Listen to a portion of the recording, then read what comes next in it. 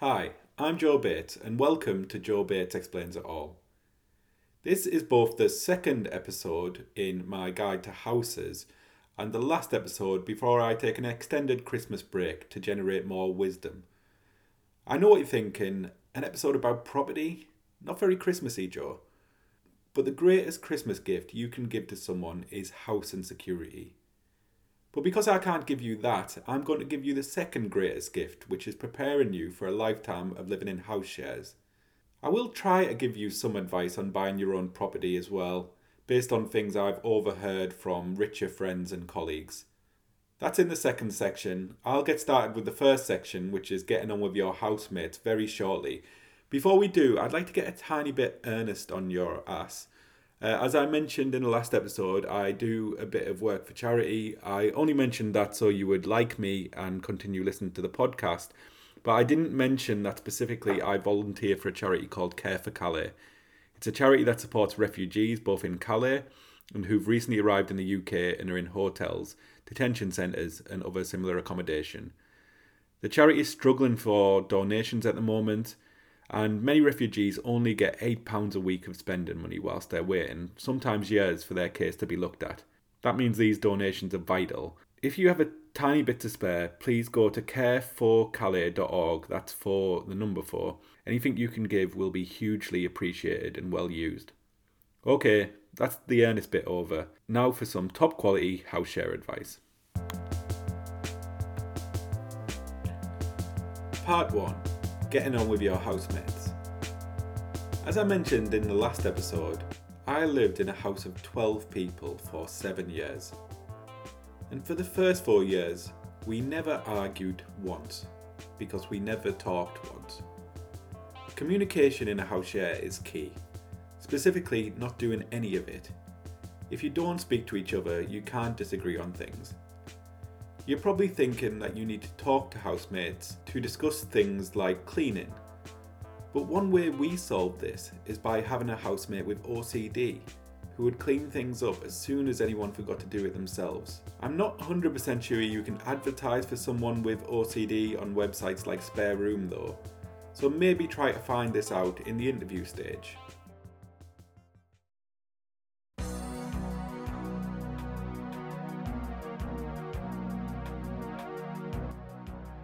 But when that housemate left the house, things started to get more messy. And then things really started going wrong when we started talking regularly. This was caused partly by our younger housemates trying to create a more communal atmosphere by organising house meals and events. This was a huge error, which we all paid for. Even if we did have some successful games of Cards Against Humanity, where some people laughed so much at the cards that mentioned people's ethnicities that it represented a sort of soft launch for them being a racist. At around the same time we started talking more, our bodybuilder housemate Carluccio started to take steroids. This was unrelated to the talking more, it was more related to the bodybuilding. But as you know, one of the side effects of steroids is becoming really passive aggressive in WhatsApp group chats. This led to an atmosphere where arguments became much more commonplace. They were arguments about the usual housemate things. We argued about whether our agoraphobic housemate should contribute more to the heating bills, and about whether the person with IBS should contribute more for toilet paper, or at the very least not be allowed to drink coffee. We had a long running argument about who keeps putting chicken bones in the recycling bin. We never found out who did it or why they did it. Maybe they were very lazy, or maybe there is one person out there who genuinely believes that Lewisham Recycling Department can resurrect chickens. The arguments got so bad that I was tempted to run away from home. But then I remembered I lived in a house share, and they'd all be happy about it because it meant one less person in the queue for the toilet. I didn't want to give them that satisfaction, so I stuck it out. And I'd recommend that you do the same. It's important not to back down and quit for somewhere that makes you happy. I did eventually leave, but this was back in 2019, when there were actually some other rooms available, and even some that cost only half of, rather than all of, your soul.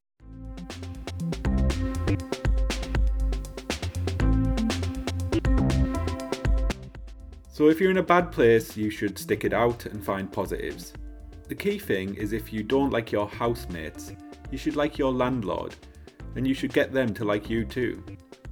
You probably like your landlord anyway, because they're giving up their space for you, which is a really nice gesture, and you don't have much choice. It's in most tenancy agreements now that you have to like them. To make sure your landlord likes you, you need to work out what type of landlord you have. And there are two different types, greedy or creepy. If they're greedy, that's easy. Just make sure every year to offer them more money for the room before they get around to demanding it. If they're creepy, it's slightly harder, but providing the creepy behaviour doesn't become criminal, you should probably ignore or even embrace it. I had a landlord who would come into people's rooms and move things around. But it was so cheap that we grew to think of this behaviour as quirky rather than disturbing. And as a way to get the price down further, I asked if he wanted to watch whilst I sleep. He didn't, but it was a good way to show that I was on board with his strange behaviour. And of course, to get your landlord properly on your side, you shouldn't complain about anything wrong with the house.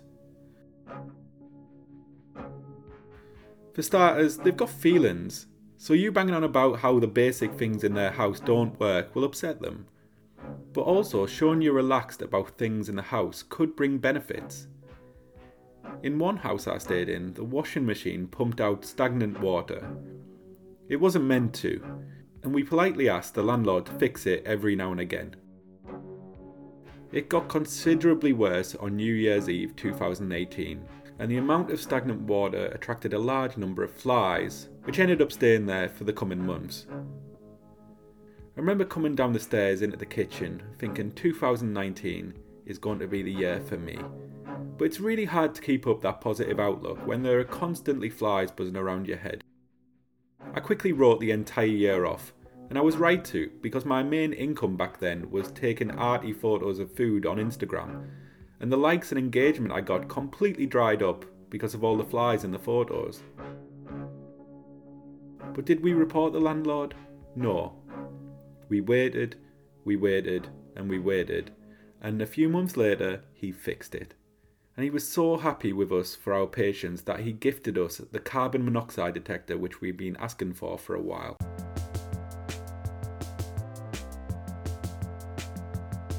Part 2. Buy in your own place.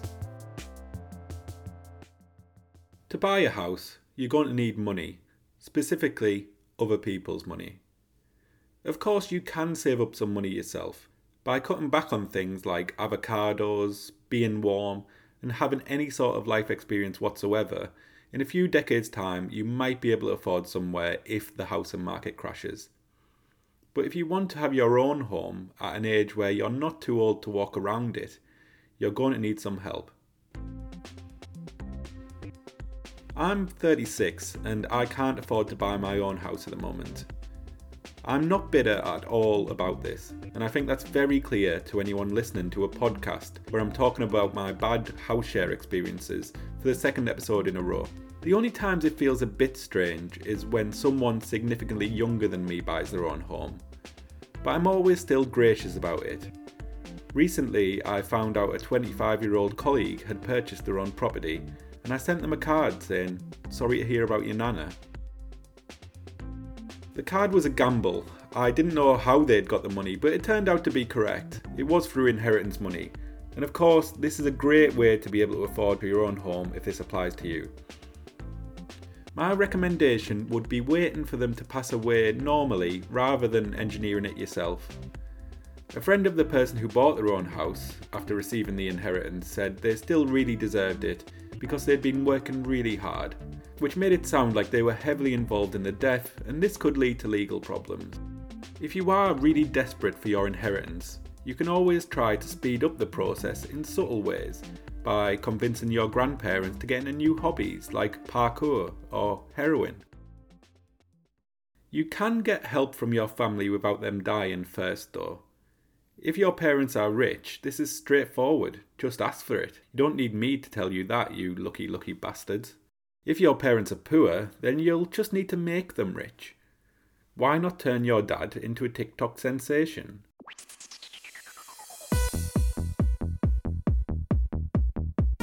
The Family are a good example of this. Two brothers who dance to popular tunes with their dad on TikTok and Instagram. When you watch it, it may seem like something that's sick, wrong, and that should really be illegal, but it's not.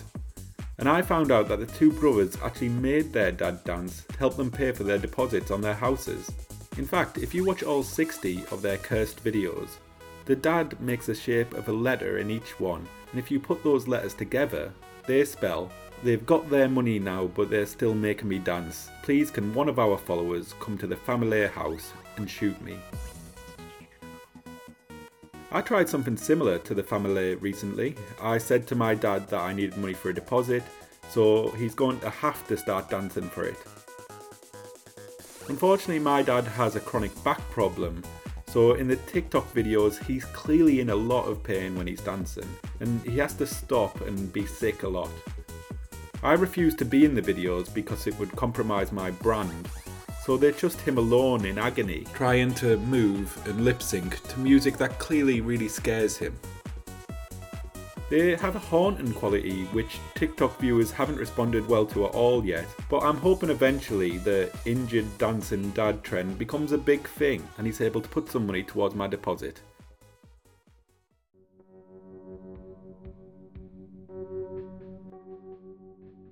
I had to approach my mum for money as well, but as I mentioned in the first episode, she doesn't have a well-paid job either, so I sent her on a coding course. It may be a long journey, she had a tough first week when she couldn't find the space bar on a keyboard, but hopefully she'll get the hang of it. However, like many people, even if my parents can give me a bit of money, I'll never be able to afford my dream house. So I'm aiming for what they call a bit of a doer-upper, i.e. somewhere with major structural risks and problems.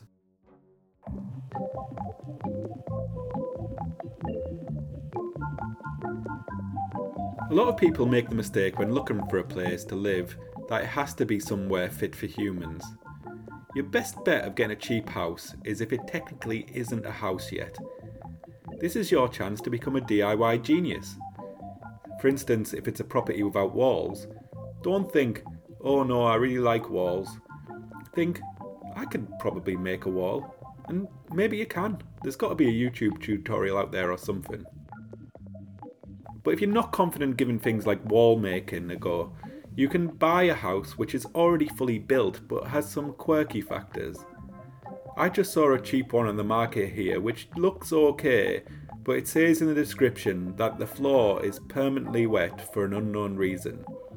If you're a glass half empty person, you might think that'd be like living in a Japanese horror film. But if you're a glass half full person, you'd think, well, you'll never need to worry about stains on the floor. If you go on Rightmove, try searching for the phrase "riddled with asbestos." The thing about asbestos is it's fine if you don't disturb it. So you could have a lot of fun living in one of those houses and playing a game of never touch the house. The consequences are deadly, but the good times will be worth it.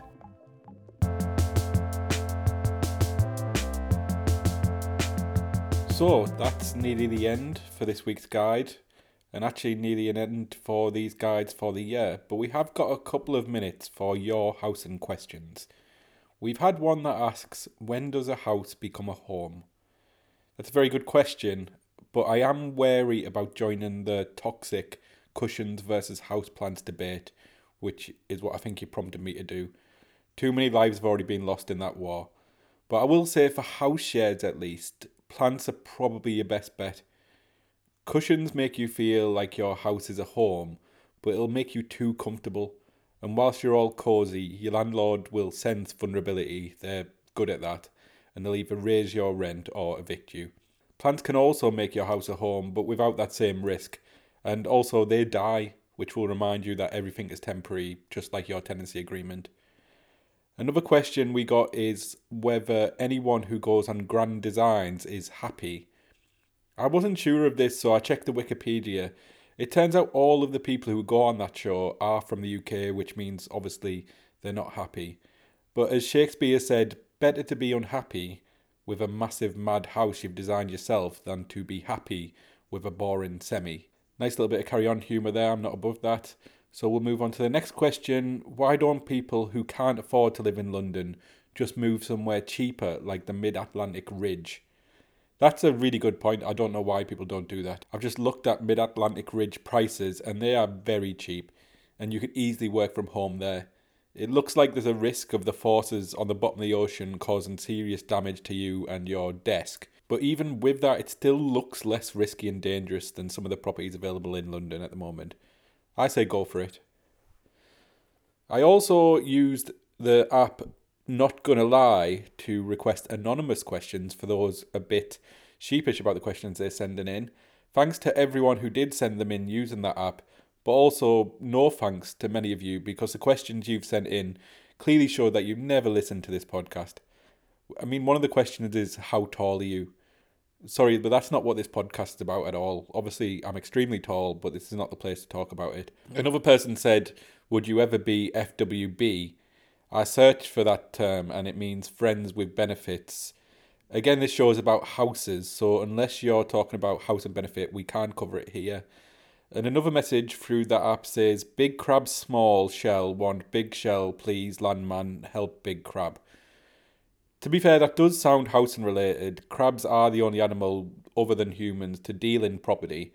So in answer to your message, Big Crab, just listen to these 2 episodes again. I'm sure it's all the same principles. And last but definitely not least, we had another anonymous message saying, I've been loving the podcast and listened to it today whilst feeling the walls closing at work. How do you come up with the topics? That's a really lovely message. Thanks for sending that. It means a lot. I hope you finished work by now or that you will be very soon for Christmas. In terms of the topics, all the topics are picked by an algorithm to give the podcast the biggest chance to go viral, but none of them have went viral so far. So I'm going to sack the algorithm. I don't care if it is Christmas. You've got to be ruthless in this business. And I'm on the lookout for further topics. So if you got anything you want to send in for me to cover in future episodes, please do give me a shout on Real Joe Bates on Instagram. The next set of shows will start after the Residents' Christmas break, which my first show will be on January the 15th, so you got plenty of time. Again, thanks everyone for listening to these. It means a lot, and a big thank you to Resonance for putting on these shows this year too. But with everything we've talked about, I did want to give the biggest thank you of all the thank yous to all the brilliant landlords and housemates I've had over the last 20 years. I won't mention the landlords by name in case they've got some sort of tax or subletting scam going on and they want to lie low. But I will thank every person I've shared a house with for making this possible. Thank you, Jenny. Thank you, Patrick and Katie. Thank you, Tom, Hannah and Dave. Thanks, Andrew. Thanks, Jan. Thank you, Olivia. Thank you, Christina and Marina, Hang and Kevin, Martin, Simon, Michael. Thank you, Tom 2. Thank you, Tom 3. Thank you, Rich and Maya. Thank you, Carluccio, Giancarlo. Thank you, Dave. Thank you, Henry. Thank you, Nuria. Thank you, Liz, Daisy, Bo, Millie. Thank you, Benji and Frank. Thank you, Maddie and Tyler. Thank you, Charles, Janet and Katie. Merry Christmas, everyone, and goodwill to all renters. Remember to support Acorn and your local renters union. Have a great 2023.